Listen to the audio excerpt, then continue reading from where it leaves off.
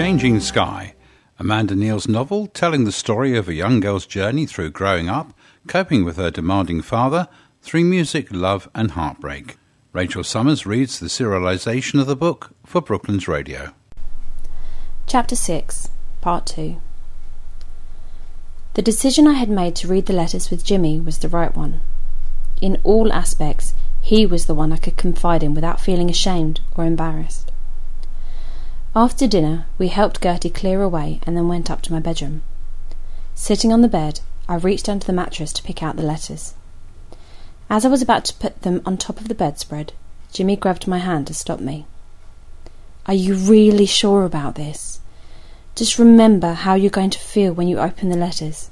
It's not going to be easy."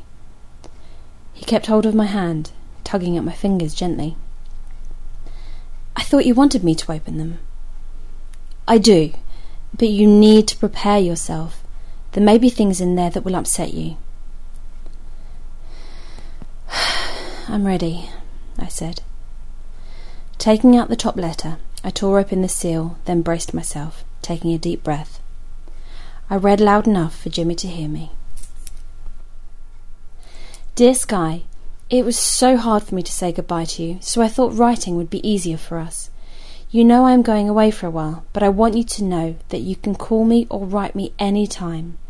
You must make sure that you do not let Dad know that you're writing to me.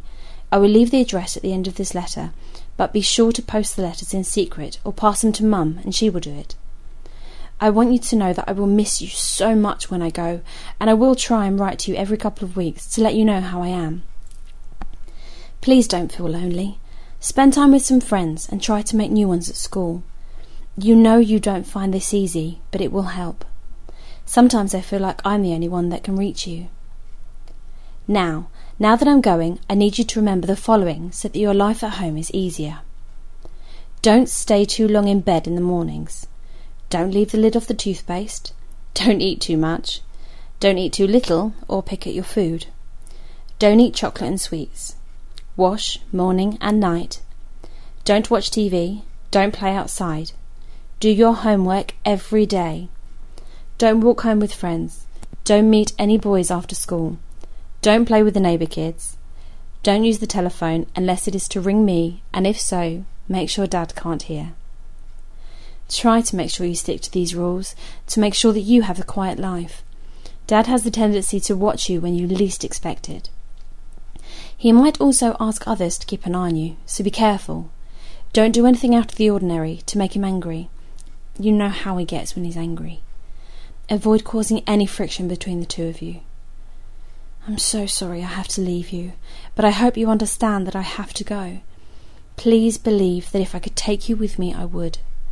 Perhaps one day, if I get to be a famous designer, I'll be able to earn enough to buy you, me, and Mum houses next to each other, so that we can see each other every day. Wouldn't that be lovely? Once I settle in, I'll write again to you and let you know what my new college is like. I'm so excited, but at the same time scared of all the changes it will mean. Say hi to Mum for me. Love always, Summer. I finished reading, folding the letter and placing it back in the envelope. I felt like I'd been dragged by my hair back down the steps at home. Every one of Summer's listed rules was a thump on my knees again. The pain just magically appeared as a reminder of that awful time. The red raw feeling would never be forgotten. Did Summer know what was ahead of me when she wrote her letter? Had he done it to her too? Was that why she had to leave? And if it was, then why did she never tell me? The letter was ultimately a list of don'ts, but not much more than that. I felt greatly disappointed that there was no real clue as to where Mum was, and decided not to read another. I lay back on my bed and stared up at the ceiling with a big sigh. Jimmy took the letter from me and put it back underneath the mattress. He sensed I was upset, and so lay next to me, placing his arms around my waist. I just couldn't look at him. While one half of me was pleased I'd found the letters, the other half just wanted to bin the whole lot. Why was everything so difficult all the time? Jimmy watched me fall asleep, and soon gently unlocked his arms to creep out of the room. I knew when he had left the room. I could feel it when he wasn't with me anymore, and so I drifted off into an anxious sleep. The sleep led me quickly into a dark tunnel, down a long branch and into a forest whose rose bushes were entwined around tall oak trees. There, between the thorns and leaves, I could see a vision of my mother, dressed in a long, pretty white gown, her long brown locks floating over her back. She was so beautiful. But in the forest, she looked lost and distressed, like a bleeding fox trying to find her den. She was clutching what looked like a pile of letters in her hand, and once she had realised I was staring at her, she turned away, darting into the bushes. I started to run after her, but she was faster, running further and further away from me. I followed her as fast as I could through to the end of the forest until we came to a bridge that ran over a stream. My mother ran over the bridge, and so I carried on running to see where she was escaping to. There was a cream cottage tucked away at the other side of the bridge, guarded by a white picket fence with pink blossom on every post. She ran speedily into the house, but turned to look at me before she shut the front door, and waved back, smiling. Rather than drawing closer as I ran towards it, the house seemed to get further away, steadily receding with the fence and the pink blossom into the distance until it was no more than a prick of light in a velvet blackness of nothing. As the house disappeared, I felt as though I was flying away, up and up, until suddenly my eyes snapped open and I found myself back in my bedroom, which was now in shadow, with the only light coming from my bedside lamp. Encouraged by the memory of the letters in my mother's hand in my dream, I reached for the next of Summer's envelopes. Hello, darling Sky. My first few weeks have been great. I've met Jess, who's a blast. You'd really love her, honey. She's not bothered about the latest fads, but she's her own person. Tells wacky jokes all the time that can make you laugh until Christmas. We share most of the same lectures, and once our day is finished, we go to the Union Bar on the other side of the campus for a drink. Jess and I share a room behind the fashion library. We opted for this space, as I just felt more secure being hidden away. Don't ask me why, honey, but I guess you'll work it out. I hope you're keeping well, and above all, keeping away from Dad. Spend more time with Mum when you get in from school, and help her around the house, as I know she gets upset with Dad quite a lot. There's only so much of his rants that she can bear. I'm sorry if you have to put up with their squabbles. Stay well away when this happens, preferably in your room, and lock the door. Make sure you do all your homework, as Dad will check when he gets back from school. I know he loathes marking after he's been at school all day, but he won't hesitate to pounce on you if he finds out you've gone against his rules. Learn your spellings and tables every day. He will make you get on your knees, hold heavy books in both hands while they're stretched out, then recite these. He will then take books away gradually, one after another, once you get these correct, but if they are wrong, he adds more books. This is his way of making you suffer, whilst believing he's making you learn the best way possible. Don't give him the satisfaction, Sky. Just learn everything. I've suffered in ways you will never know, nor do I wish you to experience. Just be good is all I can say. I will leave you now. I'm feeling very tired. Kiss Mum for me. Love always, Summer. It came back to me once I'd finished reading the letter how Dad had tortured Jimmy openly in class with the books. Was this one of his usual tactics? Humiliation? I cringed at the thought, knowing how he had cruelly humiliated both Summer and Jimmy, also that he could get his own way. What had happened to him to make him so horrid? Were other dads cruel like this? I took out the next letter, dreading it. Dear Sky, I've met this amazing guy, Harvey, who's president of the Student Law Society at the main university.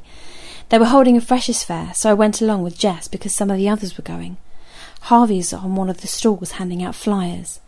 Oh, wow, Sky, he's a dreamboat.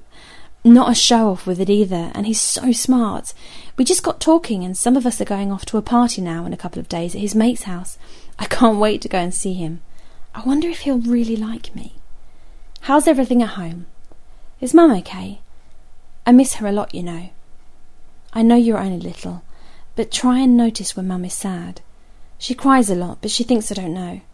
It's mostly when we've gone to bed and she is alone in the kitchen, or when she goes up to bed before Dad follows. I've heard her crying for hours sometimes. Cuddle her when you can, so that she knows you're thinking of her. Don't tell Dad anything about Harvey. The last time he caught me with a lad, he dragged me into the house by my hair and beat me with the back of his shoe. I had to lie and say that I was seeing a Shakespeare play at the local theatre house because I knew he'd never let me go. Austin was older, 10 years in fact, but he was kind and never pushed me into anything. Dad was horrified when he saw me pull up at the top of our road in a big Mercedes. Austin's family had money. I didn't care. He just made me feel special. Dad suspected I wasn't telling the truth, so he rang all my friends' parents to find out where I was. When he found out, he beat me so much I was so sore on my back and bottom for weeks. Mum made me sit on an ice bath to help the pain because I couldn't lay down or sit properly. Dad insisted I got myself checked out by the local doctor in case I was pregnant, so I had to go off the next day with Mum to see Dr. Gillian. The whole episode was far from pretty, honey. I'd never want you to go through any of this, so do yourself a favour and don't get involved with anyone just yet. When you do, just keep it away from Dad. Keep as hush about it as you can, and don't bring any lads home. Ever. I will let you know how it goes with Harvey. I'm so excited about seeing him again that I can't really sleep. I'll write again soon. Your loving sister, Summer. It all made sense now. How I had been lured into a cupboard and then locked away for ages. Why he had kept me away from the world and punished me. Why Semenov wanted to come back home after getting her freedom. Dad wanted to make me suffer, just like he'd made Summer suffer all those times before. But did he not realise that this was wrong? That all he did was make us resent him? Surely this wasn't a normal form of parenting. Where had it come from? Rachel Summers was reading from Amanda Neal's new novel, Changing Sky. Further editions on Fridays on Brooklands Radio at 7:15.